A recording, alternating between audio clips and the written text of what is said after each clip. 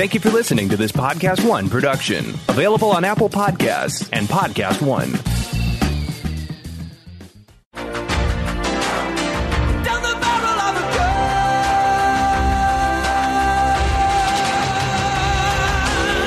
you're the voice trying to understand it. Make the noise and make it clear. Hello, and welcome to the Collider.com podcast. I'm Collider.com senior editor Matt Goldberg, and with me is managing editor Adam Chitwood. I'm Adam, and I like to party. In case you didn't get the reference there, that's Adam referencing today's topic, which is Hot Rod.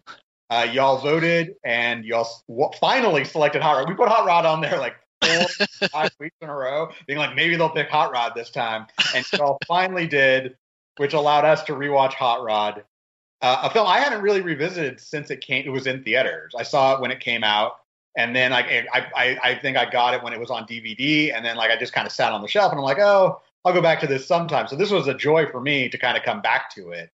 For those who are unfamiliar with Hot Rod or didn't rewatch it on Netflix, the plot, it's kind of got this weird 1980s vibe to it, even though it takes place contemporaneously. Like, they have the internet, they have computers. It takes place in 2007, but it's has an 80s vibe. And Andy Samberg plays this neighborhood stuntman named Rod, and he really wants to fight his stepdad, played by Ian McShane, so that he'll earn his stepdad's respect. But then when his dad comes down with a terminal heart condition and needs a heart transplant, Rod decides to raise the money by doing one big stunt, so that he can then fight his dad and earn his respect, because it doesn't mean anything if he beats him up when he's infirm.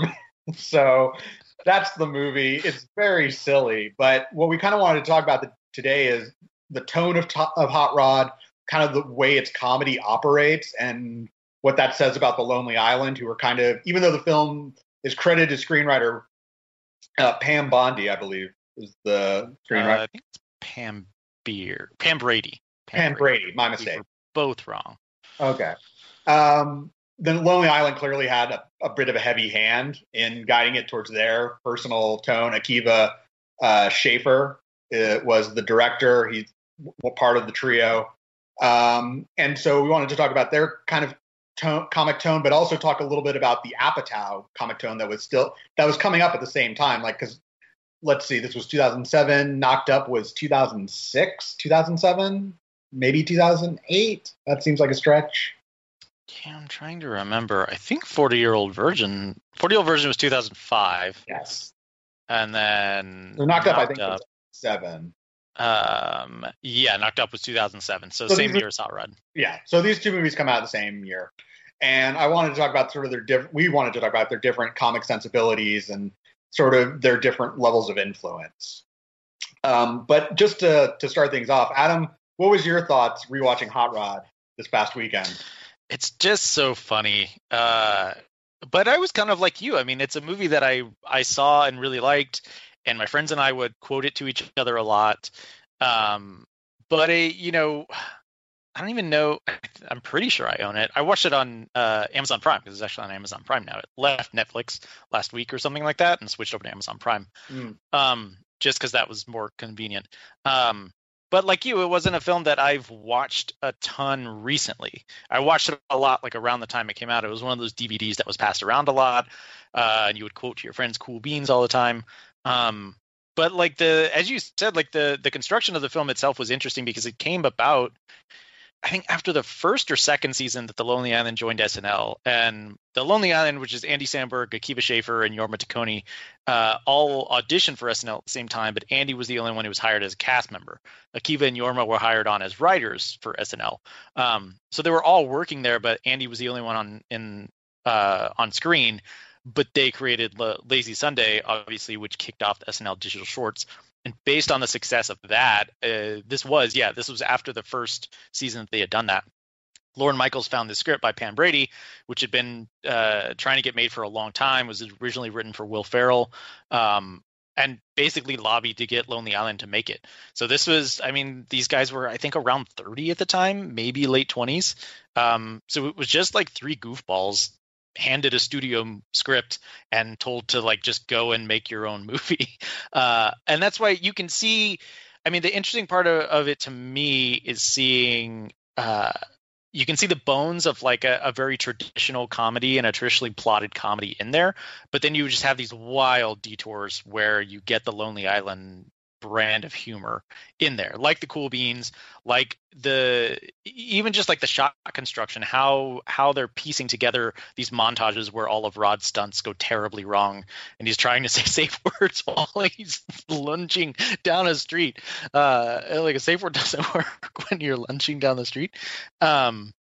So that was what was really funny to me. And I remember reading stories about, because Seth Meyers, I think, was head writer at SNL at the time, and they would like be having phone conversations with him. So he was kind of mentoring them through the script process. But he would say they would call and be like, we're going to do this. And he'd be like, don't do that. And they'd be like, we're going to do it. And he'd be like, please don't do that. And then they'd be like, we're going to do it. So they do it. And that's how you get a movie that's as weird as Hot Rod is. But yeah, as I said, I think the thing that I found most interesting this second time, or not second, but this most recent time around, was seeing kind of the push and pull of like this traditional comedy structure, and then where the Lonely Island felt they could kind of push things and goof around and get a little strange.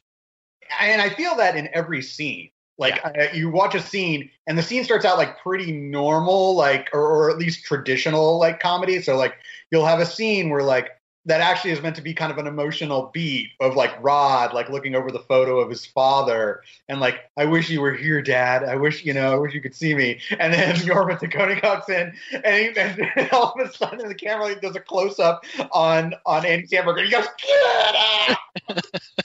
And he's just crying. He's just crying. Or like the Cool Beans, like it's an agreement, and then like cool beat, like it goes on. Or the scene where they're walking down like the street triumphantly and like You're the Voice starts playing and people start singing and like, oh, okay, it's regular comedy, and then it breaks out into a riot. That scene was insane to me watching it now, because I was like, this is a lot of extras. So like this wasn't just like a goofy joke that they could just throw in there. Like this had a lot of planning and probably cost a lot of money. And they're like, no, the idea is that we're walking along to a montage and then more people join us, and then there's a riot and someone throws someone out of a wheelchair and then we run away. And then is it addressed in the rest of the film? Not really, no.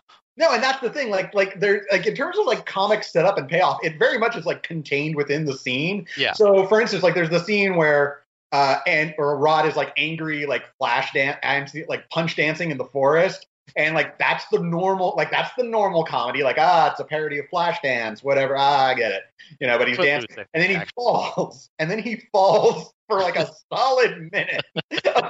So you have to get a stunt man to fall down a hill all day and shoot that, and that just goes on. My wife was not a fan of this movie. She's never seen it before. And my fiance refused to watch it with me, so that's how this goes. Yeah, no. So she's just sitting on the couch on her phone while I'm watching the movie, and I'm just crying at Andy Samberg falling down the hill because I just think it's like because it goes on and on and on and on. And it's the oh shit, and like he's dancing shit, and then roll.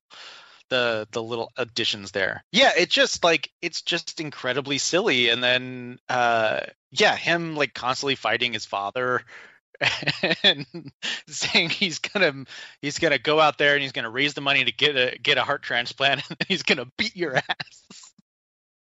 It just doesn't make any sense. But you see shades of the Lonely Island sketch comedy. I mean, I assume you were too, but I was a huge fan of their sketch videos in college. Blurv and Just Two Guys, all kinds of stuff. That's kind of how they first became like semi-famous on the internet before they joined SNL.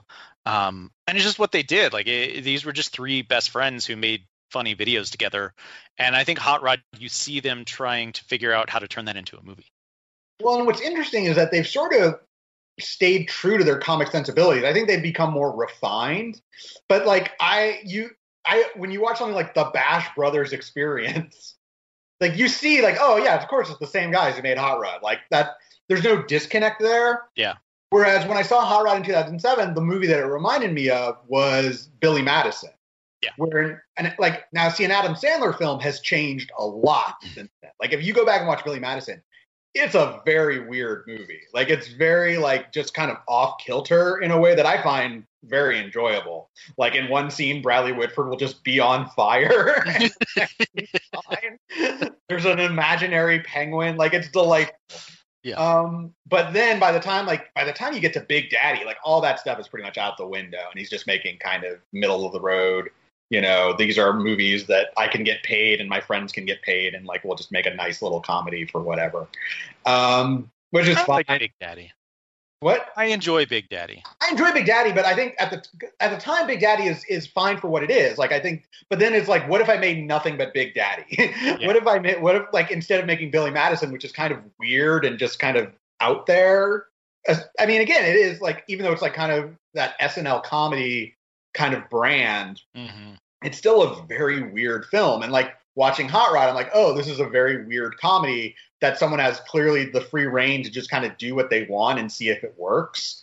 And I think for Hot Rod, it works, but I like that the Lonely Island has stayed true to their comic sensibilities. And I think that's part of their success. So like a film like Pop Star, I feel is like a more refined Hot Rod. Like they understand all the tools now at their disposal. So it has a stronger story structure. It's still weird, but the jokes are just sharper and it has a better idea of what it wants to say, but still like, I wouldn't describe like Pop Star as like a straight parody. I would describe it more as like kind of more like something in the vein of This Is Spinal Tap. Yeah, no, I would agree with that. And I think with Hot Rod, you're also seeing them trying to fit as much weird stuff as they can into a film. But as it rolls into its third act, it does become a bit more traditional, because you do have to get that set piece where, you know, he rides the motorbike, he has to succeed. I think the Ela Fisher character is a little just like perfunctory. Like there's not a lot to her. Not a lot of people know what to do with Ela Fisher. Yeah. I was watching this, like no one really knows what to do with her. Like I actually think she's very talented. I really like the movie, and I'm probably the only one who's seen this, is Confessions of a Shopaholic, which I think she's delightful in. She has kind of like a Lucille Ball energy to her performance. I think she's delightful, but I also see her like in movies like this and like Now You See Me and there's The Lookout. Like I see her in these other movies, and I'm like, I just feel like people don't know what exactly to do. Like, okay, she's funny, but like, how do we use that to our advantage? And that's a shame. I think she's the best in Wedding Crashers, where she's allowed to get crazy. Yeah.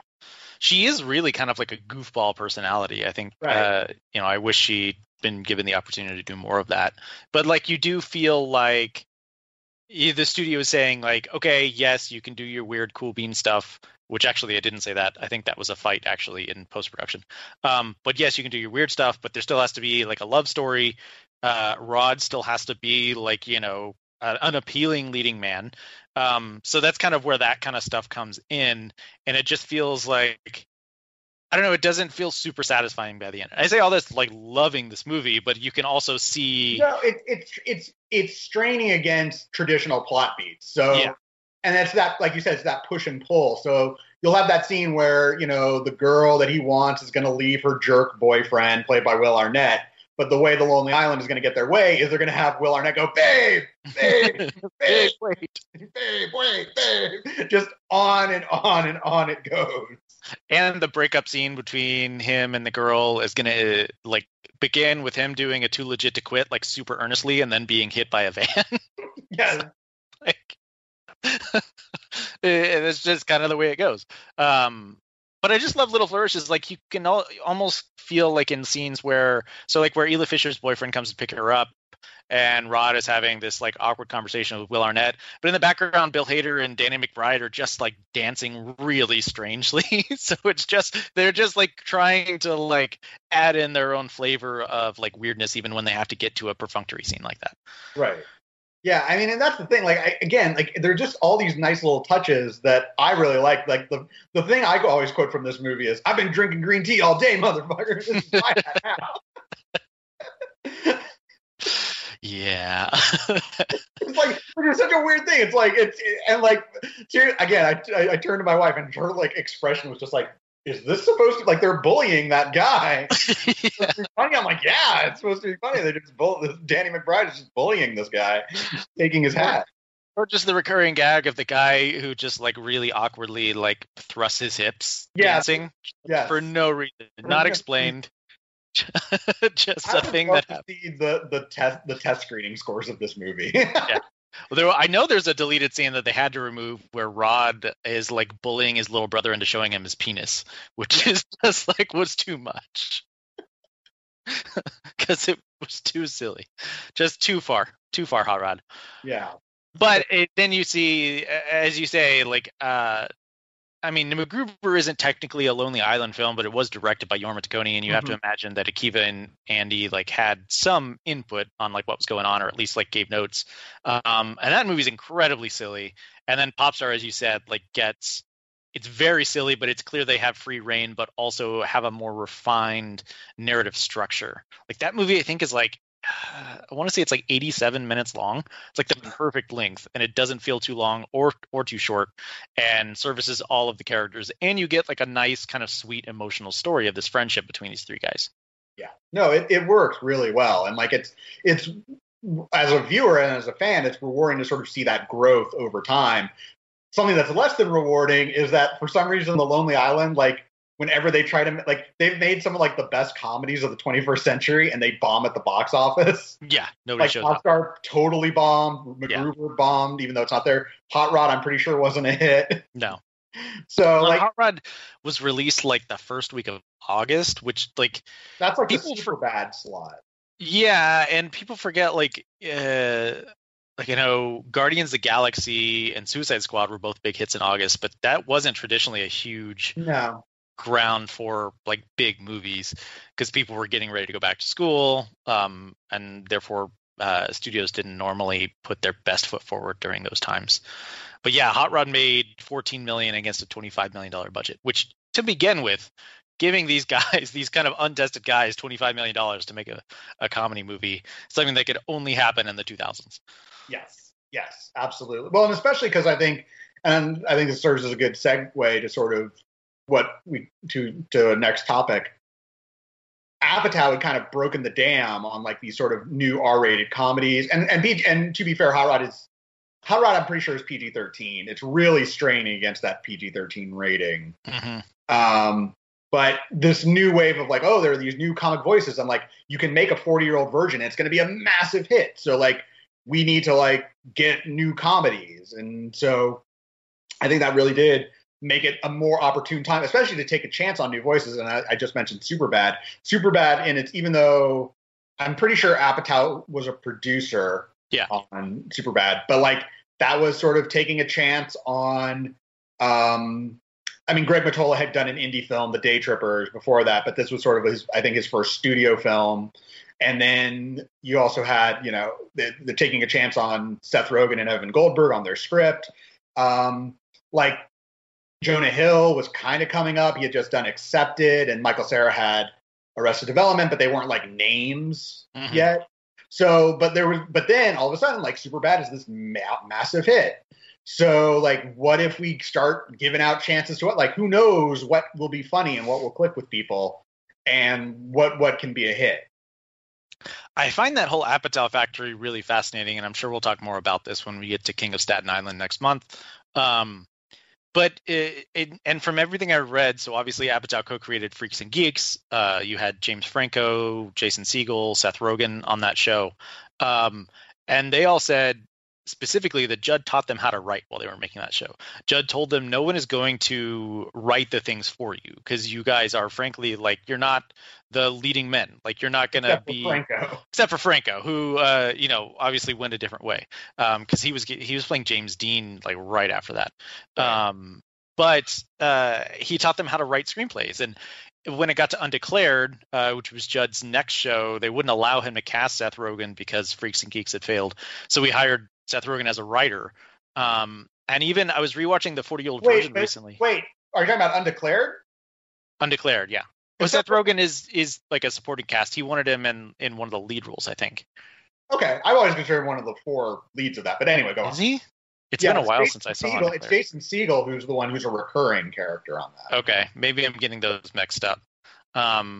But the thing was, is like Judd kept pulling these guys up with him as he was succeeding and as he was going.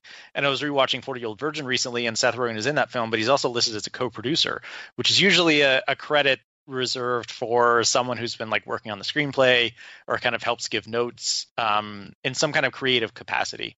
And so it's interesting watching. So 40-Year-Old Virgin, Seth Rogen is like the supporting character who was the breakout of that. And so Judd makes him the star of his next movie. But you also have Jonah Hill in that super small role that also kind of pops on screen. And so then Judd produces Superbad with Jonah in the lead role.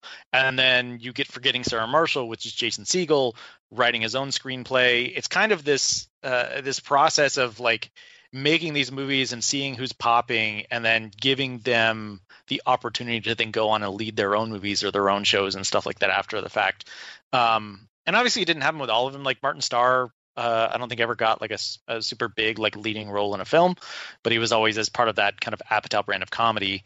But the tone of those comedies allowed for experimentation. And even 40-Year-Old Virgin, like Steve Carell was not a huge star at the time. That was kind of a risk. I mean, people knew him from The Daily Show, kind of. And the first season of The Office had aired, but it was not well received and didn't have very big ratings.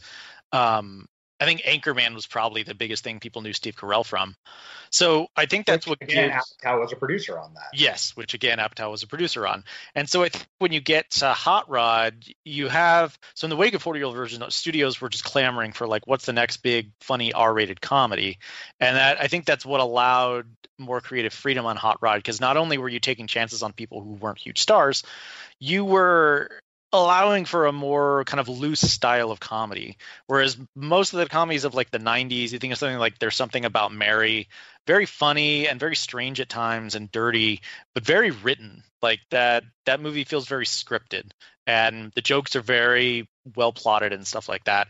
Whereas 40-Year-Old Virgin is much more conversational and improvisational. Same with Knocked Up, same with Superbad. Hot Rod isn't necessarily improvisational, but it is loose. It's kind of it feels surreal. a little loose. Yeah. It has that kind of like absurdist undertone, which also felt different and new at the time. I'm having trouble remembering like what were the forgettable comedies of the 2000s, but I imagine there were some around. I mean, obviously they serve their purpose as being forgettable. Yeah, If- but something like Accepted, like you mentioned, like that movie is fine. It doesn't necessarily have a strong like improv or any like memorable runs or anything like that. It's just like, I mean, I guess obviously we're ignoring the thing that was huge at the time, which was the Brat Pack. So you had Old School I was and going to say, like, the Todd Phillips comedies are your yeah, like, I mean, Old School is fine. Road Trip is what, 99, I think, or 2000. But then somewhere around there. you have like School for Scoundrels and Yeah, Starsky and Hutch yeah, and Lander. Dukes of Hazzard. Which I liked Zoolander, but it was not a success. So Yeah.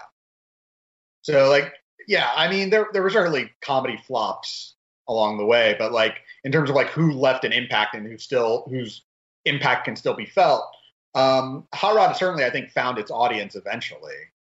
yeah, and to the I guess what I was going to is that like it was a little incestuous, the success. Like the people that were in the movies then went on and created things. So with Hot Rod, obviously Bill Hader, I think that was one of his first movie roles.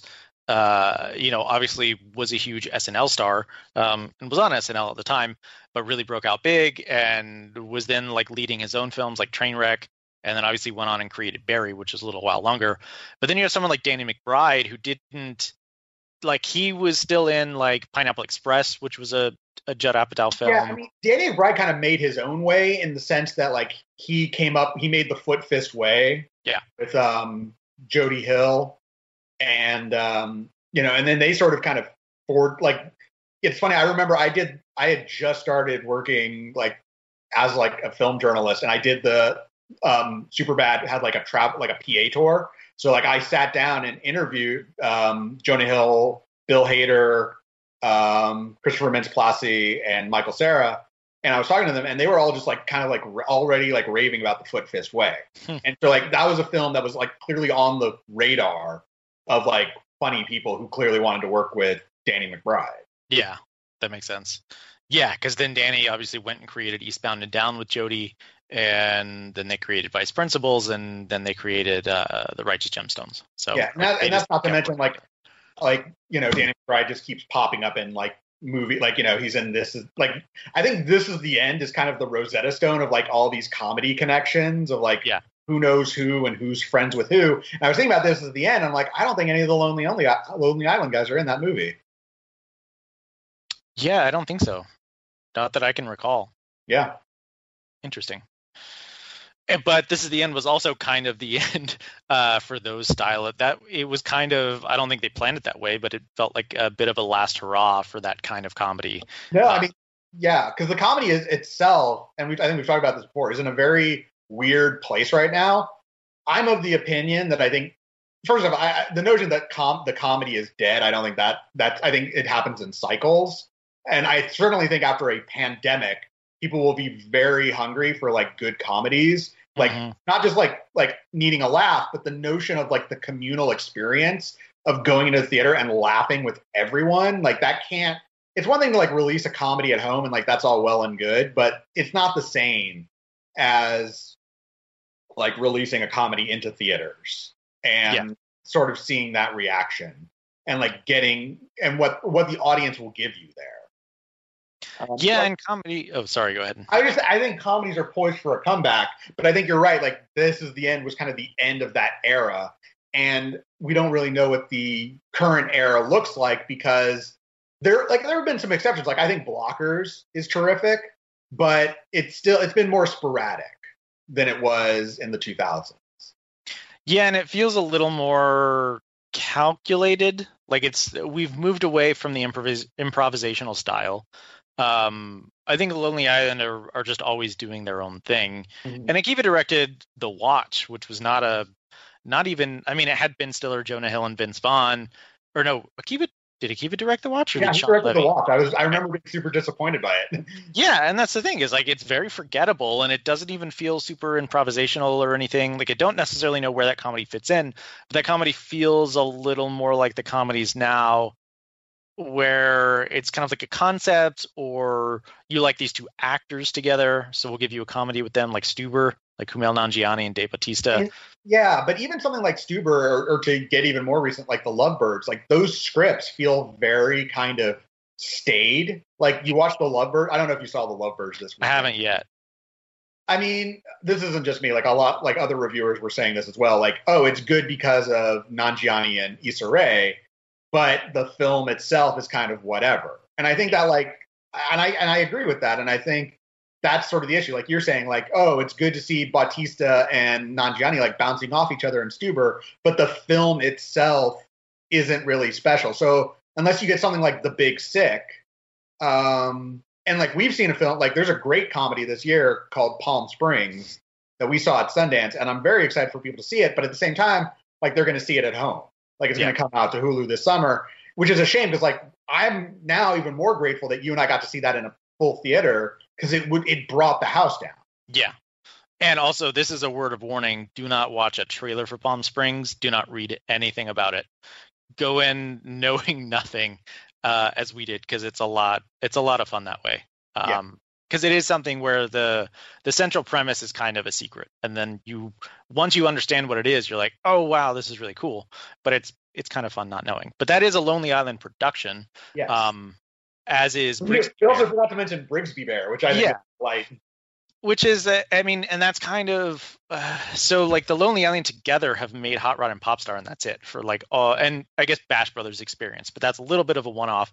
And I don't think Yorma was super duper involved in that one because he was living in New York at the time, to my recollection. Not that they're not all like still friends, but I think that was something that Andy and Kiva just cooked up really quickly. But so like they've made MacGruber and Popstar, which I think or they've made Hot Rod and Popstar together, which I think are both incredible. And then they've done little side projects like MacGruber, I think is fantastic. I really love Brooklyn Nine-Nine, and Akiva and Yorma both directed on that. But with Brigsby Bear specifically, it was kind of fun seeing them lift up someone else's voice, in this case, Kyle Mooney from SNL. And he has a little bit of a similar sensibility as them. There is an absurdist streak through it, but kind of a heart and a sentimentality that makes it last. Like, it's a really good film, and Mark Hamill gives a really good performance in it as well. I would highly suggest writing that one down because it's also super funny. I think Andy has a supporting role in that one, right? Maybe, I don't recall. Yeah. And then Palm Springs is Andy's co-starring in it with Kristen Milioti, and it very much is a two-hander between those two actors. But it's not the Lonely Island writing and directing. Lonely Island produced it, but they're kind of lifting up another creative voice, and that one is unique. And like talking about like comedies feeling stayed, Palm Springs feels anything but stayed. It feels different. It feels fresh. It feels like something you haven't seen before. Executed really well. And I think movies like The Lovebirds, movies like even like Set It Up, which I love, but I feel like Set It Up kicked off this whole like, oh, everyone wants formulaic rom-coms. Let's just make a ton of formulaic rom-coms. Yeah, without sort of realizing like when Set It Up came along, we hadn't had a rom-com in a while. So it felt fresh by virtue of there being a lull, like even more than a lull, but it felt fresh by virtue of just there hadn't been one in a while. Yeah. And now it's just like there's a new one every weekend, and they're super forgettable because they were all kind of slapped together at the last minute. Right. Now it feels like it's time to release They Came Together again, which just takes the piss out of all rom-coms. True. Yeah, They Came Together is a delight. But again, like They Came Together, it's its own school, the sort of the David Wayne craziness. Mm-hmm. And the coming from Wet Hot American Summer and that whole sort of, Wanderlust. Yeah, following that chain of comedies down the line. But which is Paul Rudd, who like I feel like I could make like a serial killer wall of like all of these bubbles, because like Paul Rudd is in 40-Year-Old Virgin, but he's also with the David Wayne train. But then he and Jason Segel are together on I Love You Man, which is a bit of a, I think that was produced by Apatow. But yeah, there's all these different tracks that you can follow of people who kind of like cross-pollinate each other's films. Yes, exactly. Yeah, and it's so weird to sort of see that cross-pollination, and now it's sort of like, on the one hand, like you can look at people like Kumail Nanjiani and Issa Rae and like feel like they're like the next generation of comedy stars, but like they're sort of being denied the platform, to sort of like make that leap. Like, it used to be like, oh, Eddie Murphy was, he was break out on SNL, and now Eddie Murphy's going to be in Trading Places and Coming to America. Like there's sort of a way to get you to like movie stardom, to like a bigger audience, and to sort of like to make these sort of classic roles your own. And like when I was watching The Lovebirds, I'm like, Nanjiani and Ray are both good in this, but like no one's going to remember that they're like in it. Like it doesn't reflect the best of them. Like it doesn't reflect like Insecure is like Issa Rae's thing, or something like The Big Sick is like Nanjiani thing. And I think like they know how to write to their own strengths. But when they play in someone else's sandbox, like, they're elevating it, but they're not like, yes, this is a movie that people will remember us for. And that's disappointing because I think obviously they have the talent for it. And I mean, we were at TIFF last year and we were talking with a friend of ours who made the good point, like no one's leaving SNL anymore because there's nowhere to go. Yeah. Like in a different era, Kate McKinnon would be a movie star by now, but like, and Kate McKinnon stars in movies, like she shows up in movies like Yesterday, but, and it's not that she's bad, but there's no like vehicle really for Kate McKinnon. Kate McKinnon shows up in The Spy Who Dumped Me, and it's kind of a bad movie, and she's fine in it, but like that film fades from memory, and she's still on SNL, and it's like nothing happens. Yeah, unless they're like generating their own material, like Tina Fey left SNL and created 30 Rock, and then created Unbreakable Kimmy Schmidt. So like she's self-generating. Right. Even Will Ferrell, he left SNL with Adam McKay, and they went off and they made Talladega Nights and Step Brothers and all these other films together. And Bill Hader obviously left SNL to go make Barry. If you're self-generating, it feels like you're doing okay, but yeah, it's no longer like the Mike Myers or even Dana Carvey who left to do the Master of Disguise. I don't know if that was during or after his tenure. I think that was definitely after, and I think Master of Disguise was after the Dana Carvey show, which there's a documentary on Hulu about called Too Funny to Fail. Yeah. You know, I still need to watch, but it's like he had this amazing team of writers, and it didn't matter. Yeah. Yeah, comedy's in a weird state right now. I think you're right. I mean, even something like Booksmart, which, you know, by most accounts was a success, still doesn't feel like it exploded to the degree that like Superbad or you know, even Hot Rod exploded in terms of like there was room for that kind of explosion. Like I think, and I'll draw the comparison since they're related, but like Jonah Hill and Beanie Feldstein are siblings. Yeah. And Jonah Hill can like have like Superbad can be like this breakout huge role that like makes him a star. And then like Beanie Feldstein like is also amazing in Booksmart. And like it's like I think, and I mean obviously like her career like is in a younger place, but like obviously it you know Booksmart did not transform everything, even though she's going to be like in the new American Crime Story, and like How to Build a Girl just came out, and I thought she was really good in that. But in terms of like, it's hard to be a comedy breakout star when there are no more comedies. Like, what do you move to next? And like, where's the demand for it? Well, and to be fair, we don't know what kind of offers she's getting. I mean, you know, she is the co-lead in Richard Linklater's next like 20-year project, which is a pretty huge deal. And it's possible she wants to do like musical stuff, musical theater stuff. Right. But I agree. It's not like there are, you know, 18 different scripts ready and waiting that are really good that everyone is trying to get. And like all of a sudden, all right, Beanie Feldstein is the it comedy person. Let's craft this for her. Right. So like, yeah, like comedy is like in a very weird place, and it, you know, and I also feel like the studios bear some responsibility for this, because I feel like sometimes when they have a winner on their hand, like comedy, it's, maybe this is an unfair comparison. It feels like it's a lot easier to like make a hit out of like a bad horror film, whereas like it's a lot harder to like, but it's harder to sell a good comedy. Like, yes. So to rephrase that, it's easier to sell a bad horror film than it is to sell a good comedy. That's what, and I mean, I think, you know, you see a lot of bad horror films and they're like $100 million. Also, these movies cost about the same. They cost about 10 to 25. Like they're not, they're, you know, there's no, I mean, I can't think of anything off the top of my head, a comedy that costs $100 million. The Snyder Cut count?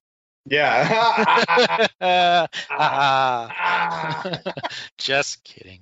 But the, you know, I surely there is. I'm trying to think. Like there have been like pretty like big budget failures. But I think you're right, and I think it's also what audiences want. Like, I think audiences are okay if they saw a shitty horror film because they still got a couple jump scares out of it. I do feel like audiences get burned by bad comedies because it's like, and I think the degree of difficulty is harder. Like, it's a lot harder to make someone laugh. Comedy is it's kind of funny that the Oscars are all about dramas and not about comedy at all. And comedy is a much harder. Yeah. It is so incredible. If you've ever like gotten in front of a crowd that expects you to make them laugh, yeah, it's very daunting because people like are like it's hard to hit that. Comedy looks like it could be easy, and even in your day-to-day life, you're like, oh, I make my friends laugh. Clearly, I could do this for strangers. But joke writing is very hard, and like finding a unique angle is very hard, and like coming up with those good jokes. So and again, and the kicker is sometimes you can come up with a great comedy and the higher ups won't realize it as such. Like the thing about MacGruber, it was basically dumped. Like it came out in May, but it was basically dumped by Universal. Like they didn't understand what they had. And so it's one thing to be like, oh, MacGruber's this great comedy and we all love it now. It's like, but not when it came out. Like it was a flop. So this notion that like, studios, I think, are better at telling when they have a successful drama or a bad drama than they are when they have a good comedy versus a bad comedy. Yes. Yeah, no, I would agree with that. Also, most expensive comedies, Evan Almighty. Yeah, they had to build an arc. I would also argue Wild Wild West. Sure. I think there was something recent. Oh, wasn't like the budget of How Do You Know like $90 million? The James L. Brooks film? Probably just because of all the salaries. Like, yeah. For like, I think a cost Jack Nicholson to show up for a day or a week Yeah. or so. Yeah. But yeah, I don't know. It's a bummer, and I do feel like comedies like Hot Rod don't, or like careers like The Lonely Islands don't happen unless you give them a chance with a movie like Hot Rod. And same with like everyone that Apatow has kind of helped bring up. And it's been fun to see like the kind of like Apatow school of comedy doesn't really have any burnouts. Like Seth Rogen went on to become a really successful writer, director, producer. He and Evan are, they're making TV shows. Obviously they're making films. Jason Segel just released like Dispatches from Elsewhere on AMC, which was just like a really earnest, kind of weird dramedy series, but like that's what he wanted to do, and AMC gave him the money to do it. It's just been really interesting watching that, and I don't necessarily see like, I mean, I get like, it's funny. I guess Pete Davidson is the kind of the most popular young comedian right now, and it's Judd Apatow who's giving him his movie, even though he's been trying to get it off the ground for forever. Yeah. Oh, it's interesting, and people can obviously disagree. Like, I heard Pete Davidson's Netflix special wasn't that good, though. Like, it was very gossipy, but it wasn't very funny. I haven't seen it. I think it's just more of like the raw, like kind of like his rawness is what people are drawn to. But Yeah, I don't necessarily mean like technical, like he's not on the level of like John Mulaney or anything. John Mulaney is the most popular comedian today. Right, he's and not that's the making thing. Like, and that, I was thinking about like a different school, like that sort of John Mulaney, Nick Kroll kind of like they're sort of what they're off doing. Yeah, which is just weird podcasts and just really esoteric stuff. Yeah, which is fun. The Sack Lunch Bunch. That's I mean, not everything that lands on Netflix is bad, but the Sack Lunch Bunch, and it's funny, thinking about to bring it back to Netflix. I would like to see someone give, oh gosh, the I forget his name. I Think You Should Leave. Tim Robinson. Yeah. Tim Robinson. Someone should just give him a sack full of money to make a feature-length film and see what happens. Yeah, I mean, and that's the thing is like he had a show called Detroiters and it was canceled, but I think he was also kind of ready for it to be over. I saw an interview with him talking about how like he was just stressed out of his mind trying to make that show, and it was just really hard. And especially now when like every streaming service, everyone is starved for content, so you're constantly barraged with like this is funny and this is funny and this is funny.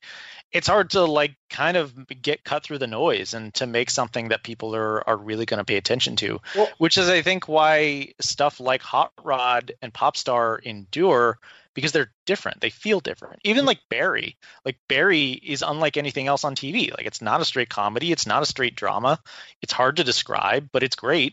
But like, it's not like Bill Hader went out and just made something really generic. Yeah. So, and that's the thing, like, it's, you don't really know. I mean, again, I think this also speaks to sort of Hollywood's timidity, is that comedy is sort of antithetical to what studios are looking for. Like studios like to be like, oh, this is like this, so it will be a hit. Whereas a comedy has to not be like something else. A comedy has to be different in order to surprise people and win them over. So if you come out there and be like, I made like a comedy like The Hangover, I mean, maybe a studio will greenlight it, but it won't be as good. And that's how you get films like Hall Pass. Yeah. Or even like Bad Moms, which was a hit. And I think Bad Moms is okay. Like I didn't hate that fun. I liked it. I liked it more than I thought, but it's like, again, it's very much like it has to be in the vein of this other thing. And so it's hard to like, because again, like Hot Rod, it's harder to describe that film, like it's kind of like an 80s sort of riff. But like, then it just gets super duper weird. Yes. Yeah. Yeah. And I think that's the Lonely Islands brand. Like MacGruber is kind of like an 80s Schwarzenegger movie, but then it gets super duper weird. Popstar is like a music documentary, but it's just all super duper weird. Yeah. That's just kind of what they do.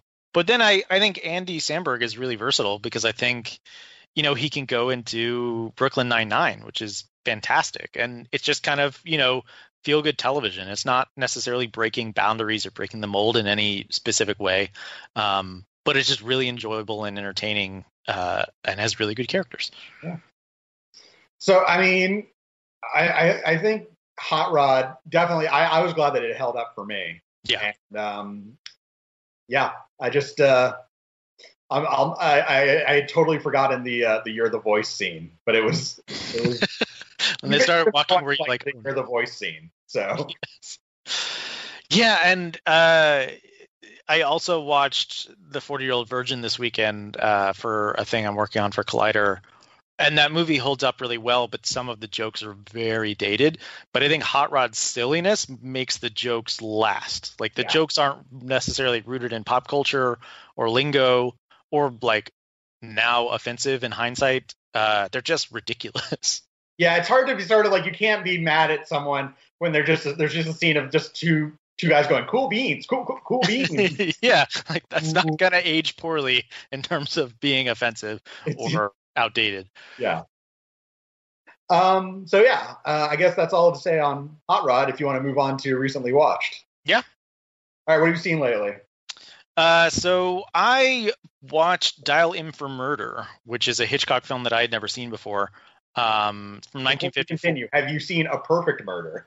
Yes, I've seen A Perfect Murder because when I bought my first DVD player, the 2 DVDs it came with were 3: A Perfect Murder, Lost in Space, starring Matt LeBlanc, and I think Stepmom was the third one. So I watched those movies a lot just because I literally didn't own any other DVDs. So I was also way too young to probably watch A Perfect Murder, but oh well. I don't think I understood it. It was fine. But Dial M for Murder, the better film, it's just very Hitchcockian. It's a crime mystery thriller. It's based on a stage play starring Ray Milland, Grace Kelly, and Robert Cummings, and it's basically a husband who suspects that his wife is having an affair, or knows that his wife is having an affair, and plans her murder. That's the entire film. And what is really engaging about the film is that there's a 25-minute scene towards the beginning. I think there's 2 scenes, and then there's this 25-minute scene where the husband explains in great detail how he's going to murder his wife and why and under what circumstances and what's going to happen. It all takes place in one room, and you're just enwrapped the whole time. And I think this is something that Hitchcock does very well, which is his blocking and his shot composition, which in Dial M for Murder, I almost called it A Perfect Murder. In Dial M for Murder, most of the scenes take place in a single apartment. They don't take place in disparate places. And so he has basically one location to light and to shoot, but he uses the objects in the room and the people in the room to reinforce where the characters are and what's happening. And how they're feeling and what they're doing. And so on a technical level, this film is incredible. On a script level, it's fairly straightforward for Hitchcock films. It's not super duper probing in terms of theme. But I think the technical wizardry of it, I think, makes it well worth watching. And even just the basic story is super engaging and super interesting to watch. Ray Milland is really compelling as the husband, and it's something that Hitchcock does really well is make you kind of root for the bad guys. He makes them very compelling. Not necessarily that you empathize with them, but the way he tells the stories, you kind of want them to go to get it done. You kind of want them to do the thing because they're so debonair about it, and they've clearly plotted this out. And I think that that kind of basic instinct was later mined for shows like Dexter and stuff like that, and Anti-Heroes. But Hitchcock doesn't layer in a ton of complexity. It's just the way he's telling the stories. You are sometimes the protagonist, it feels like, is the bad guy, and therefore this is your protagonist's plan. I kind of feel like I want to see that plan go through, even though it ends with the murder of his wife. There are morals. I mean, obviously, you don't end the film being I think your allegiances change, but I think that's something that Hitchcock did very well. Is his villains were always people that you kind of rooted for a little bit, or maybe I'm just really insane and just made a bad admission here. No, they're captivating villains. I mean, I'm thinking about Strangers on a Train. Yeah, he's a psychopath, but you kind of want him to do it. You kind of want to see it succeed. So yeah, I don't know. Dial M for Murder, good movie. All right. For me, I recently watched the 1978 film Magic, which was written by William Goldman, who also wrote All the President's Men, Butch Cassidy and the Sundance Kid, The Princess Bride. This is him adapting his own book, and the film is directed by Richard Attenborough, who went on to direct the biopic Gandhi. And Magic is Anthony Hopkins plays a guy who has an evil ventriloquist dummy. So he starts out with kind of like this stage magician, like doing like card tricks, and then he realizes no one's really watching, so he brings a ventriloquist dummy into his act named Fats. And Anthony Hopkins like does the voice for Fats, and he does himself, and then like he's about to like become a big star, and then but his agent's like, but you're gonna have to take a doctor's exam. He's like, I'm not doing a doctor's exam, and he runs away. He runs back to like his old town where he like gets together with that old flame of his, that a woman who he had a crush on. But as things progress, he can't really separate himself from the evil ventriloquist dummy, who starts kind of prodding him to kill anyone that gets in the way of his happiness. And I sat down with him like, oh, this is going to be campy as hell. It's an evil ventriloquist dummy. That's fucking stupid. And it works, man. Like, it was legitimately like a good psychological thriller. It's a movie about a guy. Like, there's sort of like the inkling, like, oh, is the dummy possessed? Is the dummy magic? Is like, you know, like what's happening there? And then as it becomes clear, like, oh no, this guy is suffering from a personality disorder.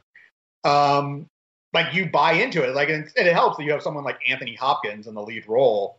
But he really sells the intensity of it and really kind of the tragicness of it, because the tragedy of the story is that there's this guy and he's kind of dependent on speaking through this ventriloquist dummy who kind of speaks to his darker urges. And I'm watching and I'm like, man, you know who would have a blast if they ever remade this would be like Tom Hardy. Like, oh, Tom Hardy playing a crazy guy who does two voices, but the landscape being what it is, he has to do Venom instead.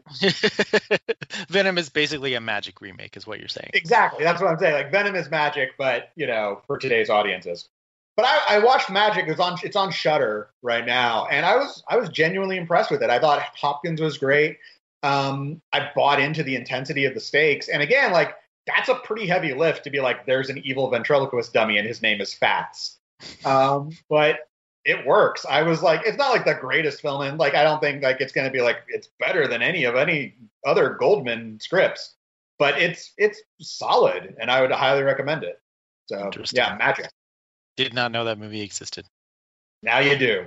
Now, I had first heard about it when I read it in Which Lie Did I Tell, which is Goldman's second book. But anyway, yes, that's one to know. All right, so we put out a poll earlier today. Now, usually what we do is we say, oh, there's these movies on Netflix. Watch, vote on one of them, and that'll be what we discuss. Tomorrow, HBO Max launches, and so we decided, because HBO Max has a really deep lineup of like good movies, and I think it's fair to say that there is a fair number. Like, if you have an HBO Now subscription, it's just going to transfer to HBO Max. That's supposed to be what happens. And if you have HBO on cable, then you automatically get HBO Max. Yeah, and if you always get it. So obviously, there's a large viewer base for HBO films. If people are watching Game of Thrones, and well, not anymore, but HBO is not unpopular, is what I'm saying. And so we figured it was fair to pick 4 films that will be on HBO, and the candidates were Alien, Batman, Citizen Kane, and Jaws. And the people have spoken, and they have chosen Alien. Ooh, interesting. So it was close. So earlier today, it was like neck and neck between Alien and Citizen Kane, and then Citizen Kane dropped off, and Batman came on strong. And Batman almost won, but it went up over to Alien. Now, what if we talk about Alien Covenant instead? Yes, we'll only talk about Alien Covenant. Maybe we'll have a special guest to come on and talk about Alien. So, so next week's episode will be on Alien, which will be it should be on HBO Max at launch. So, which is May 27th. Yeah, tomorrow. Launches tomorrow. So if you're listening to this on June 1st, Matt. Well, yeah. So on May 27th, HBO Max launches. So watch Alien, and that'll be what our next episode is about. If you want to keep up with this podcast, you should follow us on Twitter. Adam, where can we find you on Twitter? At Adam Chitwood. And you can find me at Matt Goldberg. Thanks for listening, everyone. We'll be back with you next week.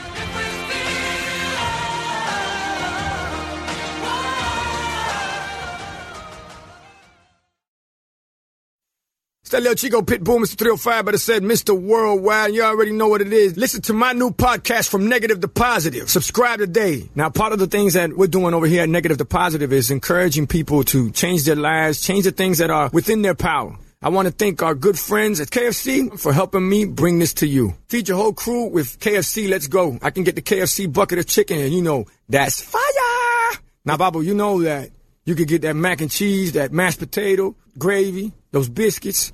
Now that's trouble right there. That is fire right there. You know, on Negative to Positive, we always talking about striving and achievement, and the Colonel Sanders story is a story that inspired me since I was 10 years old. Look how life comes full circle. Now I'm talking about Colonel Sanders and Kentucky Fried Chicken and how much I love it. Listen to my new podcast, From Negative to Positive. Check out the vodcast. Subscribe today. Apple Podcast, Podcast One, Spotify. Want to hear something amazing?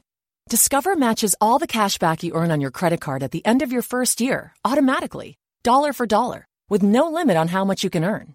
Extra cash? Come on, how amazing is that? In fact, it's even more amazing when you realize all the places where Discover is accepted. 99% of places in the U.S. that take credit cards. So when it comes to Discover, get used to hearing yes more often. Learn more at discover.com/yes. 2020 Nielsen Report limitations apply.